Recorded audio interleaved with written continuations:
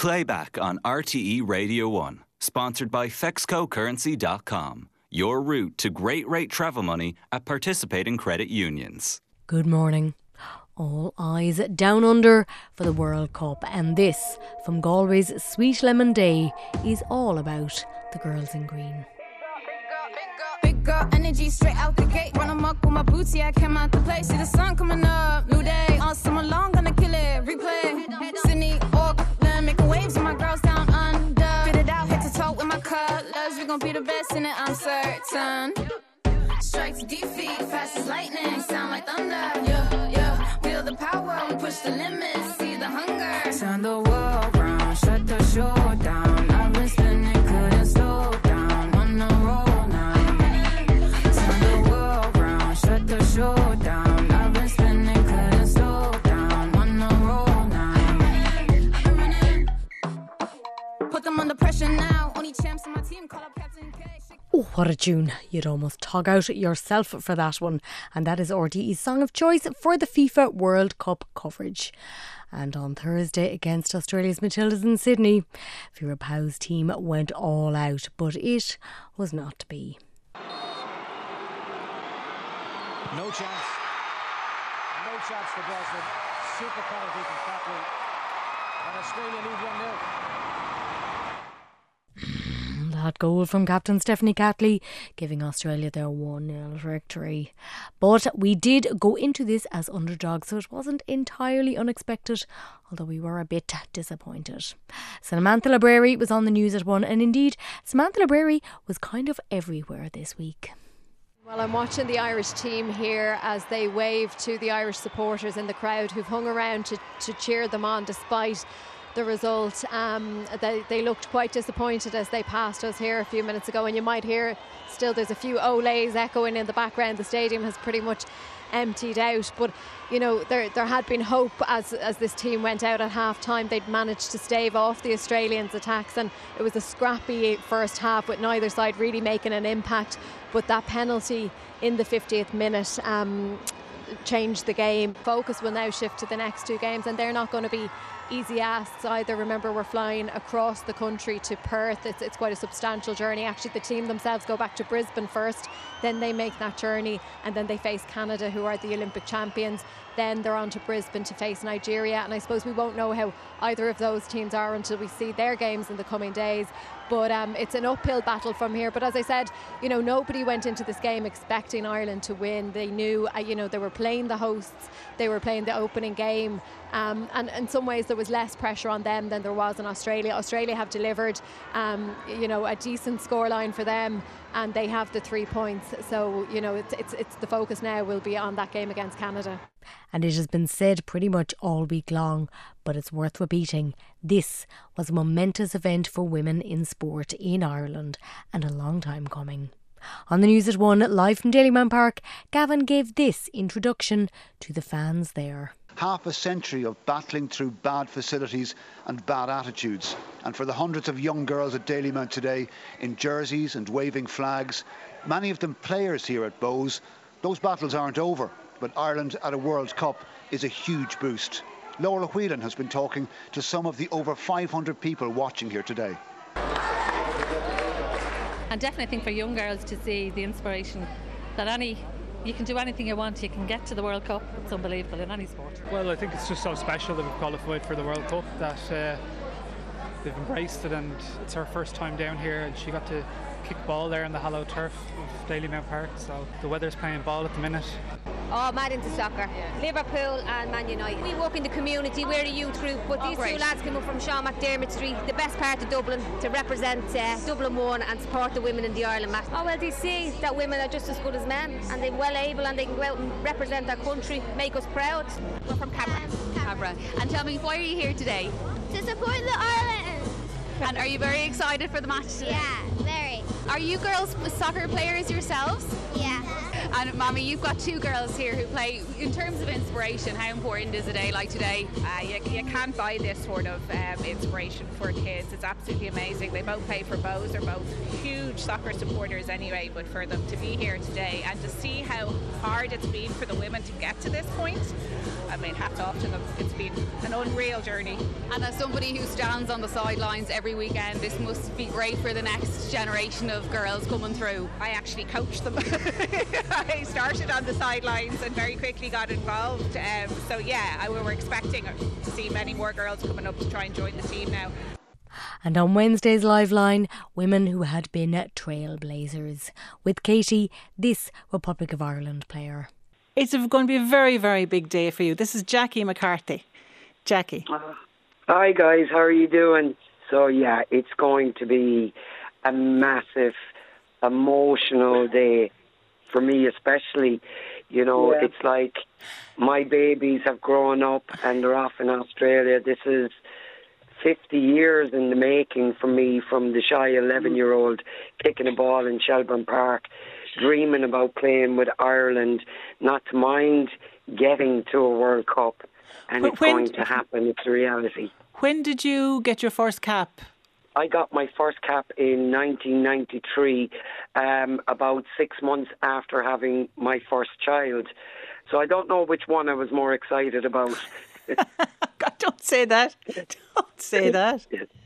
Yeah. So there you were. You had a 6-month-old and you had a big match. Yeah. Played against Northern Ireland. I'll never forget it. And just standing there on the pitch with my teammates and having on the Irish jersey on you, that moment when you hear the first two beats of Our Navian and you're singing your heart out with your teammates, it's a feeling like no other. It's so hard to describe, but for me it was a combination, because I'm a person of colour, to be able to say this makes me visibly Irish. There's nobody can take this moment from me. This jersey that I'm wearing is mine. I'm Irish and I'm proud and I'm representing my country. And she and her team had tugged out and played, when to do so involved very little but the love of the game. It must have been, I mean, obviously things have changed a lot in terms of our attitudes towards women's sports generally, but the Irish women's soccer team in particular, and we know not too long ago at all now, they were very much second-class citizens in terms of the facilities that and the treatment of them. What was it like in your day? Well, in 83, you know, I came along and I thought, brilliant, I'm playing for Ireland. You know, I won't have to be paying for anything, my travel expenses, everything. You know, I had made it to where I wanted to be. That was not the case. Boots, socks, jerseys, shorts. Thankfully, my local sports stores, Stevie Gleeson in Limerick, used to give me the shorts and things. I would go up to Dublin for trials. You had to pay for that because you were invited up, you know. So you paid for that for a couple of weeks. Then, if you were selected, you had 8 weeks of training sessions in Dublin from Limerick. If I was working, I had to get the time off of work. I paid my own expenses. My friends would put me up. Often I had to go up with my young children and bring them with me. Couldn't afford a babysitter to look after them for the weekend. They came with me. So everything, it was only on the final match day. I always remember we got £42, and that was for a night in a hotel and our train fare up on the day of the match. Other than that, you paid for everything. But it was the honour. It was the honour of it. You know, there was never a question in my mind that I would beg, steal or borrow to get the money together to be able to travel to Dublin. Once you were selected, you done that. But when the anthem starts to play down under, is she thinking maybe it could have been me? Do you feel a little bit jealous? Yes and no. I mean, I feel like the girls that I played with, the team of 1973, that are still a great bunch of friends, we started something. We started a belief that, you know what, women can play soccer. Nobody told us we couldn't. We played on our pitches in the summertime, when the ground was rock hard, because we could only get the pitches when the men were finished their season. And I know every last one of them, it won't be a regret. It will be a sense of pride that we were there at the beginning. We're not pulling on their apron strings. We're actually giving them a leg up and feel like our babies have grown up, and here we are. Something that started 50 years ago has come to fruition. It shouldn't have taken that long, but you know what? We'll take it. Jackie McCarthy on Liveline. And for documentary maker Ross Whittaker, a similar sentiment about Vera Pauw's team. His doc is called The Road Down Under and follows the team on their path to the World Cup. He joined Ray, and it's not that long ago that the women's team were changing in the loos. Somebody says, I don't know if it's Tony O'Donoghue or George Hamilton, or it could have been Jackie Hurley. This is one of the big sports stories in our history as a nation. I think it is. Just the qualifying. I think it's huge. Like, I just think the journey they've been on, because they've done this, the next generation don't have to do it. They don't have to go on strike. They don't have to change in the airport toilets. They don't have to kind of talk about who they are. They've paved the way and they've broken down all the barriers. And to me, that's huge. The idea that girls and young boys will be looking up to Katie McCabe and Denise O'Sullivan and all the rest of the great players that we have over the next few weeks and wanting to be them. That's just off the charts. Yeah, because it's only 4 years ago that campaign, and somebody will correct me if I'm wrong, if you can't see it, you can't be it. And now everyone will be able to see this. Yeah. And that's happened so quickly. Unbelievable. And I think I just said to you, I was driving over here past 4 or 5 billboards that have the Irish team on it. A couple of months ago, that was Katie Taylor and Kelly Harrington were on those billboards. Everywhere you look now, you're seeing it. Yeah. Rachel Blackmore is over in the UK last year in Manchester, gigantic Rachel Blackmore billboard, for the Grand National. So we are seeing it now, and it's definitely, you see it at the matches. There's so many young girls. You drive around any housing estate in Ireland, there's young girls out playing football. The gyms can hardly move for girls coming in to do boxing. That's something I've been hearing. There's huge numbers of girls in the boxing gyms. It's incredible. Come on, the women. But all is fair in love and football, and we were not above trying to turn some of the Aussie team. You know who you are, Mary Fowler, Ballymundaddy, and yet you are playing for the Matildas. Gary Gray, Australian ambassador to Ireland, was borderline obnoxious on drive time. We are a bit arrogant, Cormac. I can't claim not to be. But when you got Mary Fowler out on the wing, when you got a team with the balance, poise, pace and skill that we've got, mate, give us a break. This is disgusting, Sarah. Yeah, well, you mentioned Mary Fowler there, Ambassador. She's one of ours. Well, I don't fully agree with that. She went and studs up there. Give us a break. Give us a break. We're Australians. We're the big Irish island, and right now I'm on the little Irish island. Well, now you're just rubbing it in. Next match, Canada, Wednesday. Back in a bit. Welcome back. Mirror, mirror on the wall. Could we just put a filter on you because it's all a bit real? Pinched lips, triangles of sadness, nay despair. Might you be tempted for a little bit of filler? A teensy pound of forehead, smooth like a fat baby bottom. Or not. Dr. Rosemary Coleman is a consultant dermatologist, and she was not necessarily a fan. She spoke to Philip, and if you thought that all of this was perhaps the preserve of the older clientele, think again.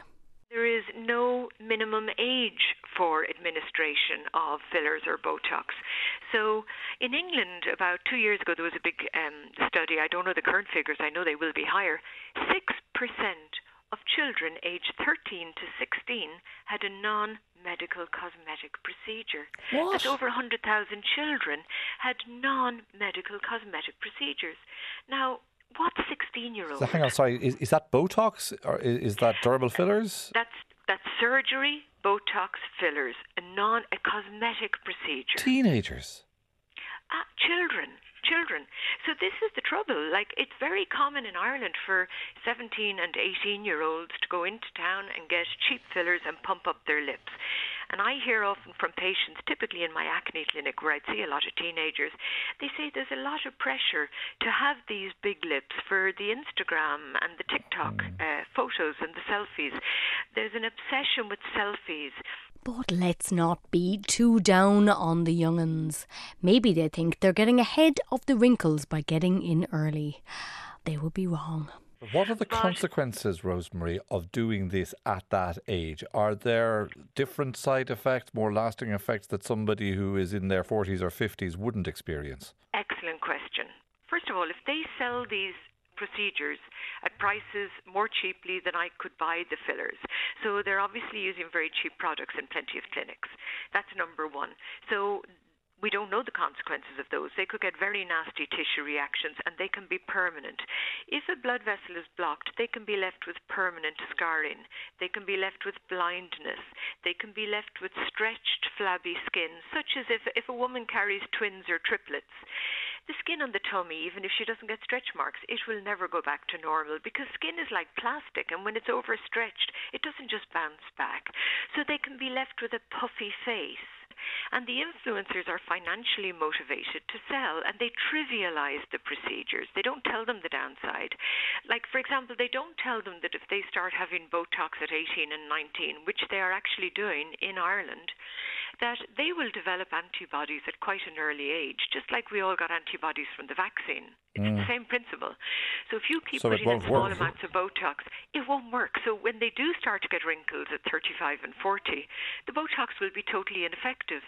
But the message the social influencers are giving out, according to my patients, is that if you do Botox and fillers early, you will not age. We will prevent you from aging. And that's a lie. Dr. Rosemary Coleman scaring us all into feeling just a little bit more content with our wrinkles and saggy bits.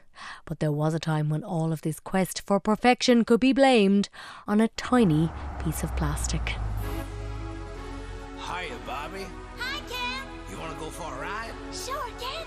Jump in. I'm a Barbie girl in the Barbie world.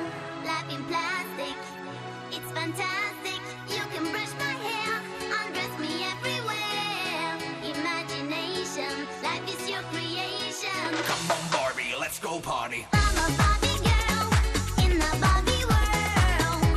Life in plastic, it's fantastic. You can brush my hair, undress me everywhere. Imagination, life is your creation. Glorious, dynamite your heart out. It is catchy. But this week, the anatomical wonder has been given a cinematic reboot under the direction of Greta Gerwig, a feminist take on the plastic fantastic. But Sarah McInerney, more Cindy than that shameless hussy. I didn't like Barbie. I never liked Barbie. I sort of hated Barbie. Oh, no. I know, I'm so sorry. Oh, but for Ali Ryan of Goss Media, we just didn't understand her. Barbie, that is. I think people have this bad idea of Barbie. Like, I remember growing up and having Barbie's clothes, Barbie's car, Barbie's dream house. It was never Barbie and Ken's dream house. It was Barbie's. So for me, Barbie has always been almost like this feminist icon. Like, I grew up being like, she's stylish, she goes shopping, she has a nice car, she has a nice house, she's off going to work every day. Like, Barbie is what you make it. And in my mind, when I was playing make-believe, that's what she was doing. And I grew up then wanting to go to Malibu, wanting to have long blonde hair, wanting to wear pink, which probably sounds ridiculous, but now, like, my brand, Goss.ie, it is pink. I do have long blonde hair. Like, it's not the worst thing to aspire towards. And I preferred playing with Barbies and playing make-believe stories than, you know, pretending to sweep the room or play with my fake kitchen, you know, which is a lot more geared towards old school ideas of women. I personally felt that Barbie was an independent woman. She was out doing her thing. For me, Ken didn't really come into it. And I think the thing I love about the movie is that it's bringing a whole new generation of Barbie fans in, but this time it's with a twist. But the waist, the hips, and the rest. Come on. I know you say there's lots of different Barbies, like in the different sort of shapes and sizes and all of that, and colours and everything. But Barbie, original Barbie, is she not a little bit problematic? Is she not? Oh no, she is. She is. Like, now I will say, when I was that small, I wouldn't have noticed things like that. I think it's something you notice when you get older and you're a teenager and you're starting to question your own body shape. Like, I remember when I was a teenager going, God, waists like that don't even exist. I mean, like, the original Barbie is not physically possible. You know, you wouldn't be able to bear a child with those hips. Indeed. But might this film be a case of revisionist Barbie? And I think it's going to really change the conversation around Barbie. And I think the movie is quite a lot to do with masculinity and femininity too. Because we have to remember, right, the conversations about Barbie, what effect did she have on young girls, blah, blah, blah. What about Ken? There's a lot of boys that maybe wanted to play Barbies when they were younger and they weren't really allowed. Now the posters for Barbie, there's boys playing with Barbies in them. I had a quick look on a toy store earlier to see what Barbies are available. There's Barbies in wheelchairs. There's different ethnic Barbies, different size Barbies. It really has changed. And I think there's our inner child all wanted to be Barbie in some way, and maybe that wasn't represented before. I do think in the movie we'll probably get some sort of ending where Barbie and Ken don't really need each other at all. They just need themselves. I think that's going to be the vibe. I haven't seen it yet, but I think that's what it's about. And that's why I love the Pure campaign that it's taken over, because aesthetically we're like, ooh, pink, glitter, fun. I don't think people are realizing what it's about, and I think it's going to be really heartwarming. I think people, boys and girls, will walk out and be like, okay, I get it now. There's a and message that's what here. I love about it. Okay. Yeah. But by yesterday morning, the verdicts were in: a soft pastel pink or a hot cerise. Even Morning Ireland was getting in on the act. Here's Helen O'Hara from Empire magazine. Tell me about Barbie the movie. Does it live up to the hype? Do you know what? It's not at all what you expect it's going to be. I mean, Greta Gerwig obviously has made 2 great films as a director with Lady Bird and Little Women, which are fantastic stories already. And even given that, I didn't expect how funny and sharp and socially relevant, believe it or not, the Barbie movie is. This is a film. Hang on, how does that work? Because Barbie is the epitome, is she not, of pink and blonde and practically perfect?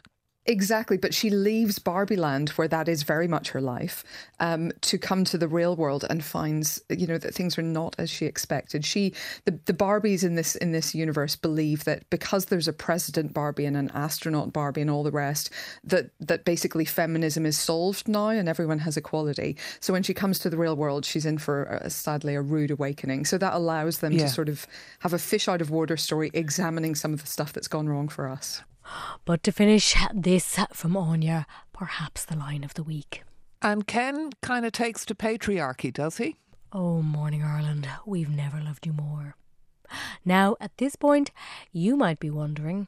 What about men? I'm sorry, pardon? What about men?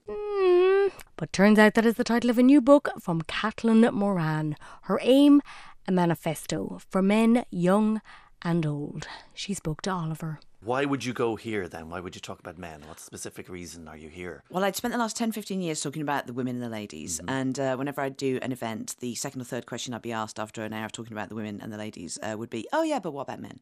And at first, I admit, I was quite peevish in my response. I was like, they're fine. Kind of like, also, I don't care. They will have to sort out their problems themselves. Also, it would be the ultimate irony of feminism, would it not, if women had to solve all of women's problems and then solve all the problems of men. But then it was International Women's Day 2 years ago, and I was doing an event at a college with some 15 and 16-year-olds, half boys, half girls. Thought we'd be talking about the problems of women and girls, and the boys hijacked it. And they were like, no, it's men that have the problems now. It's harder to be a man than a woman. Women are winning and boys are losing, and they were angry. And when you deal with people who are angry, you know that they're scared, because anger is just fear brought to the boil. And I was like, okay, this has got to be my next book. Why is this generation of boys so scared of women? Why do they think they're losing? And frankly, these next statistics are a little scary. Boys are more likely to be medicated at school for disruptive behaviour. They're more likely to be excluded from school, less likely to go on to further education, more likely to join a gang, more likely to be addicted to drugs or alcohol or pornography. More like they make up the majority of the homeless population and the prison population, and 1 in 5. And suicide is the leading cause of death for men under the age of 50. So that's a big set of problems, mainly around communication and education. It all starts at school. So that was those are the facts that I wanted to go into the book with, but then have fun with it, because I think the reason that if boys do think that women are winning and boys are losing at the moment, it's because women have invented feminism. And for the last 15 years, we've just found a brilliant way to talk about the problems of being a woman that makes, the thing we hear all the time is the future is female. It's lists of women who are going to change the world. And I want that sense of hope and discussion for the boys to have that too now. And a lot of this, she says, comes down to how boys and girls communicate. Before the age of 7, pretty much the same. But then the boys begin to fight. I just didn't realise how sort of like common the fear of violence is. Like kind of every boy that I know had been in a fight. I've never been in a fight. And this explained one thing that had always really intrigued me about men. All the boys were saying that when they go to school, you have to work out who you could beat in a fight and who would be able to beat you in a fight. Which suddenly I now understood. All the men that I know of my age who will sit in a pub for 2 hours going, what would win in a fight, a bear or a swan? And I was like, it starts in childhood. You have to work out who you could beat in a fight. Well, actually, I kind of strayed away in that chapter because you gave one of the examples of men talking about who would Sean Connery's James Bond be able to beat up Daniel Craig's?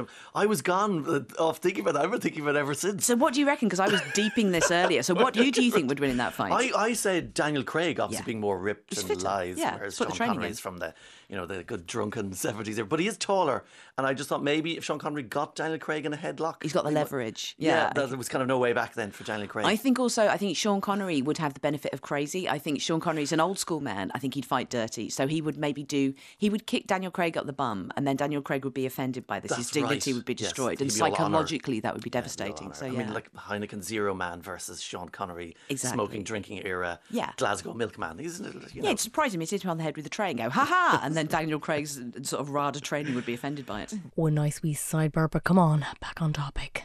So, if you look for role models for young men, what do you find? So when I looked for good role models for boys, I Googled most loved men in the world. Yeah. And it took me 10 Google search pages to find the first list of most loved men, because the return I kept getting was the most powerful men in the world.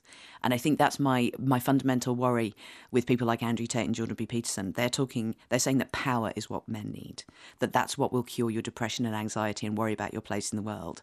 And power never made anyone depressed and anxious happy. What you want is empowerment. How do you self-soothe? How do you educate yourself? How do you feel like you're part of something? How do you change the definition of what it is that you are? And that's what feminism did for women. We didn't want power over men. We just wanted to be empowered. Yes. And that's what I'm hoping that boys, that's the conversation I feel that we need to start now. It's not about getting power over women. It's about empowering yourselves, which you can do on your own. You don't need to oppress a load of women. It'll save you so much time. But with the likes of Andrew Tate filling that gap for teenage boys, and then you throw in a little bit of online porn, a lot of potential for nasty. But we are all in this together, so there is hope. What I observed worked for women and the feminist movement is just starting from a place of joy and hope. What is brilliant about women? What do we love about women? And we need to do this about boys. Like, it's got to the point now where, I've been doing this tour for 2 weeks, and when I say the phrase straight white man, I still feel quite tense, because that's usually the start of a horrible conversation, or people being bigoted or homophobic or racist. But if you are a straight white man and saying what you are sounds a bit shameful and you're worried you're going to be attacked, for a generation of boys, if you can't even say what you are, that you name the category you're in, then we come into a very negative world. So I wanted to start with joy and hope and positivity. What's good about men? What do we love about our boys? At the end of the day, we're all just brothers and sisters on the back seat of a car, driving off to our ultimate destination, which is, to be existential, the grave. So we're here for a very short period of time, and we need to get on and be happy in the back seat together. Caitlin Moran and her book, What About Men? Back in a bit. Welcome back. This week, the Doc on One podcast series Finding Samantha was broadcast every evening, and an intriguing story unravelled. A distressed young girl wandering around O'Connell Street, taken into Garda custody for her own safety. It would turn out she was an adult Australian woman who had assumed over 100 false identities. For Detective Inspector Aaron Power, it was a girl called Harper Hart who had enrolled in a school in Sydney. The photograph of Samantha as a party from her Irish escapades was on the internet. I got my field intelligence officer to go out and take some contemporaneous photographs of Harper Hart going to the Good Shepherd School, and she certainly did look like a 13-year-old girl. Remember, Samantha was 28 years old at this time. With freckles and short pants and the latest T-shirt and braids in her hair and all that. Despite all of this information, the Foster family were still refusing to cooperate, as was Harper Hart. And so we went to the Good Shepherd School, where the teachers gave us a sample of her homework, and sure enough, the fingerprints of Samantha as a party were all over Harper Hart's homework. And at that stage, she had been placed into another foster home. She was now, we know, a 28-year-old woman living with little kids. And on that basis, the situation had to be resolved quickly. When we arrested her, we noticed that the freckles she had on her face, making her look like a little 13-year-old girl, were actually fake. They're actually drawn on by her. They were makeup. What was her response when she was arrested? She knew who we were. It's like she could smell police. She was very cool and calculated. She seemed very disciplined. Showed no emotional response, wouldn't cooperate with police, wouldn't answer any questions, and maintained her right to silence. And immediately she put her back to the camera, which is in the charge room, put her hoodie up and, like a boxer on the ropes, put her hands over her face. And we believe she was avoiding being photographed by the closed-circuit TV in the charge room. Worthy of a binge, be it podcast or listen back. Finding Samantha from the Dock on One. On the Almanac of Ireland, a new series, hooray, wrought iron gates, which, for Monco McGann, is something of an obsession. And he's not alone. Here is Shem Caulfield, artist, sculptor and community activist from Thomastown in Kilkenny. And even opening a gate can involve a sort of time travel. I'm sometimes suffer from being a sort of metaphysician, of gates and the liminal sort of space. I've just been in there between those, leaning on that gate on the outside, opening it and moving into the enclosed space. So when you open that gate, you're opening up an enclosed space into another. That liminal space that gates offer, that threshold between one space and another, very powerful. And to me, it's kind of full and rich with that sort of texture of life. It's like anything, like a piece of art, work of art. If you spend your time with a gate, it'll tell you its story.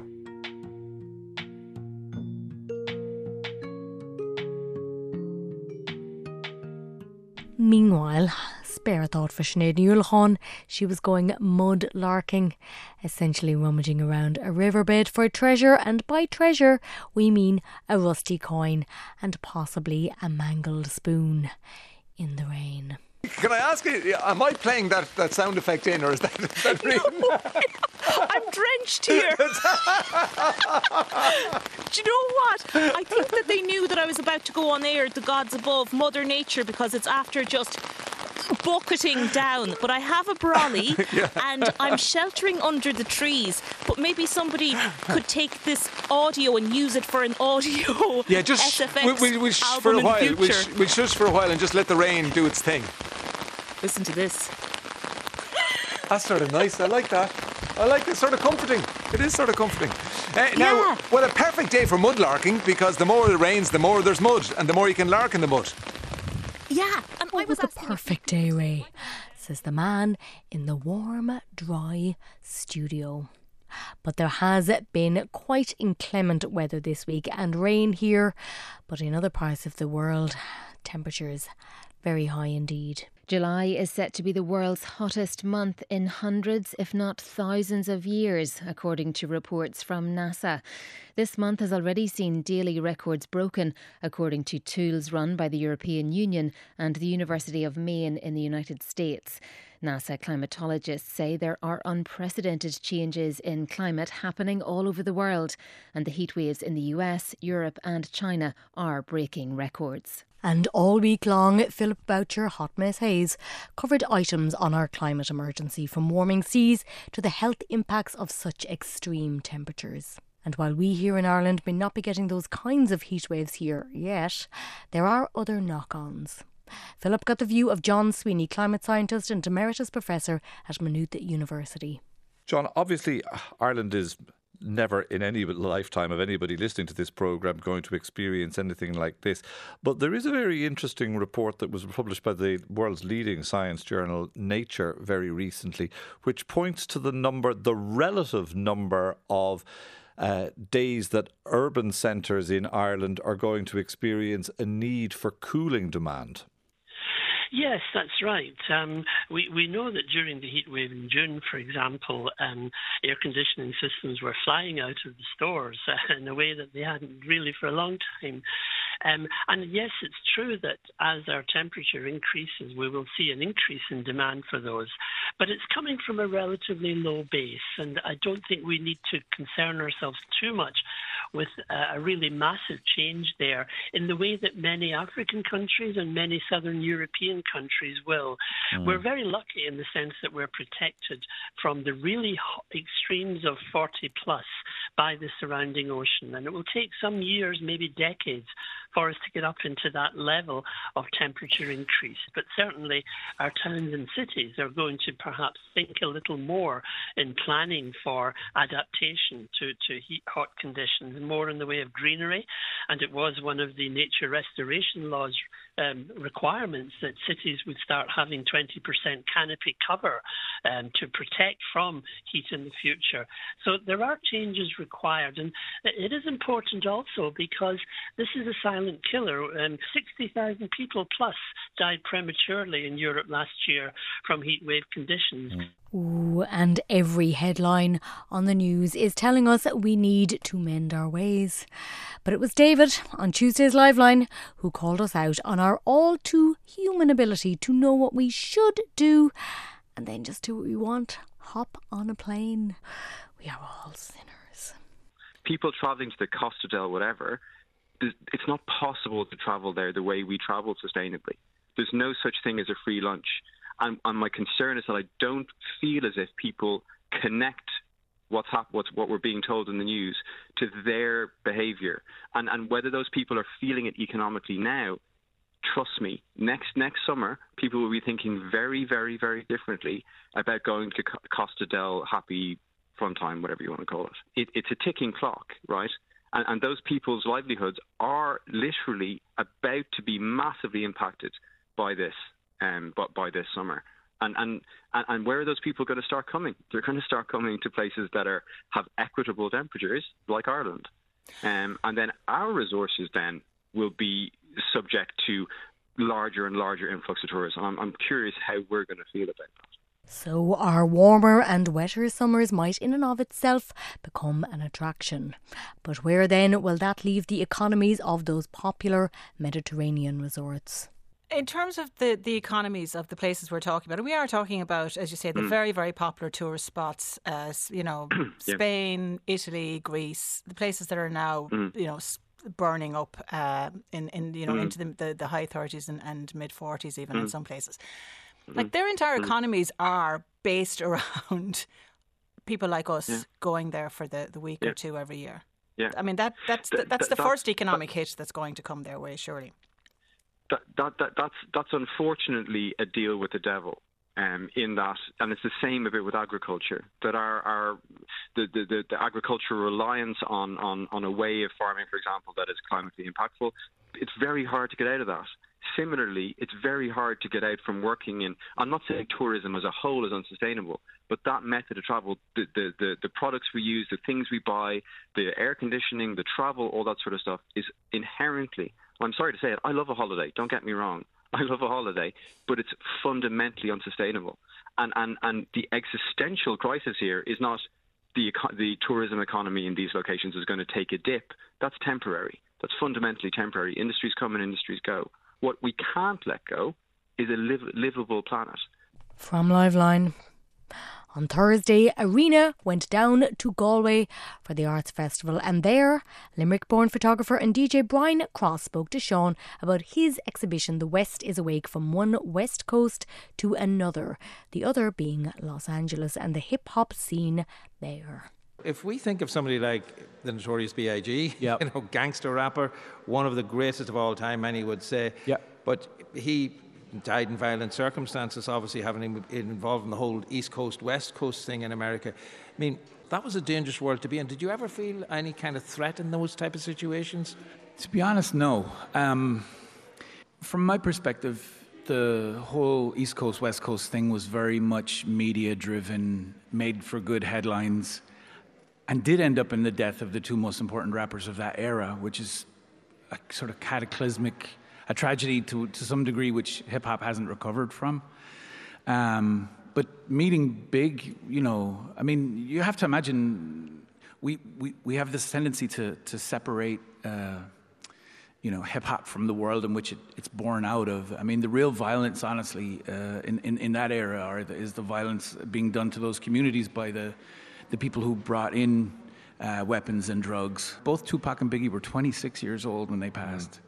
And he was a very, very sweet, very intelligent young guy when I met him. I'm only a few years older than him, but what I remember of meeting him was just how two people I've met in my life that had incredibly soft hands. Biggie Smalls and John Lee Hooker. I mean, that's what I remember. Yeah, he was very sweet. We had a very sort of brief and sweet conversation, and I made that photograph. And he died less than a kilometre from, he was murdered less than a kilometre from where that photograph was made. And that's always gives me a weird feeling when I see it, because you can actually, if you look in the background of the photograph, you can see where he was murdered, which is quite mad. From Marina. And we are almost at a finish here, but we will end where we began. Sport and the Liam McCarthy Cup. Limerick to take it back home again, or Kilkenny denied no longer. Days on Morning Ireland brought us this prediction from the filling in the sandwich, so to speak. Wedged in between the two counties of Kilkenny and Limerick is Tipperary, and that's where we'll go for the verdict of Tipperary's great goalkeeper Brendan Cummins. Good morning, Brendan. Morning, Des. How's it going? Do you want either of them to win? A draw on the replay, the way the hurling has gone. It might get us deeper into the summer as well, which would suit our hurling agenda. But look, there's no doubt, Des, it's going to be tight like it was last year. I think both teams have shown great form coming in. Limerick seem to have peaked just at the right time based on their semi-final performance against Galway, and certainly Kilkenny have shown the resilience that we all know is in them, obviously, and in serious moments like the All-Ireland semi-final against Clare, they showed also that they can get the goals and punish any mistakes, which got them across the line against what we were seeing as one of the best teams in Munster. All right, if I asked you to pick for one, I mean, I think everyone acknowledges that it'll be tight. Which way would you swing?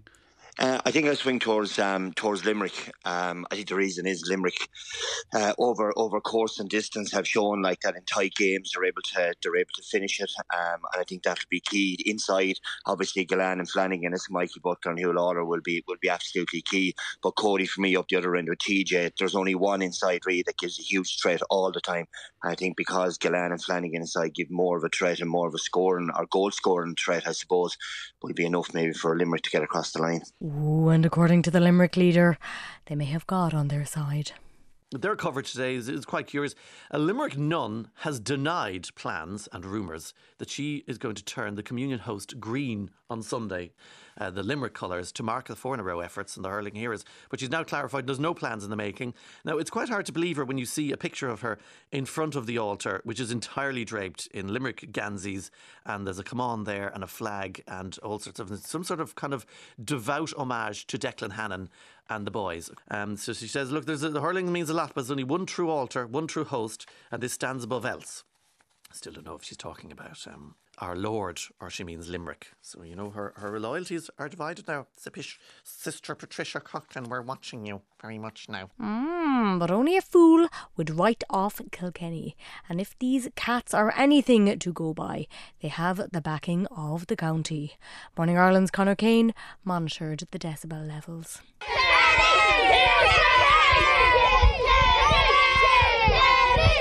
Oh, it's going to be some game. Well, that is it from this week's Playback. Thank you for listening. Talk to you next week, and get ready to sashay with the coolest of cats, the legendary Tony Bennett. I know I'd go from rags to riches if you would only say you care. And though my pocket may be empty, I'd be a millionaire.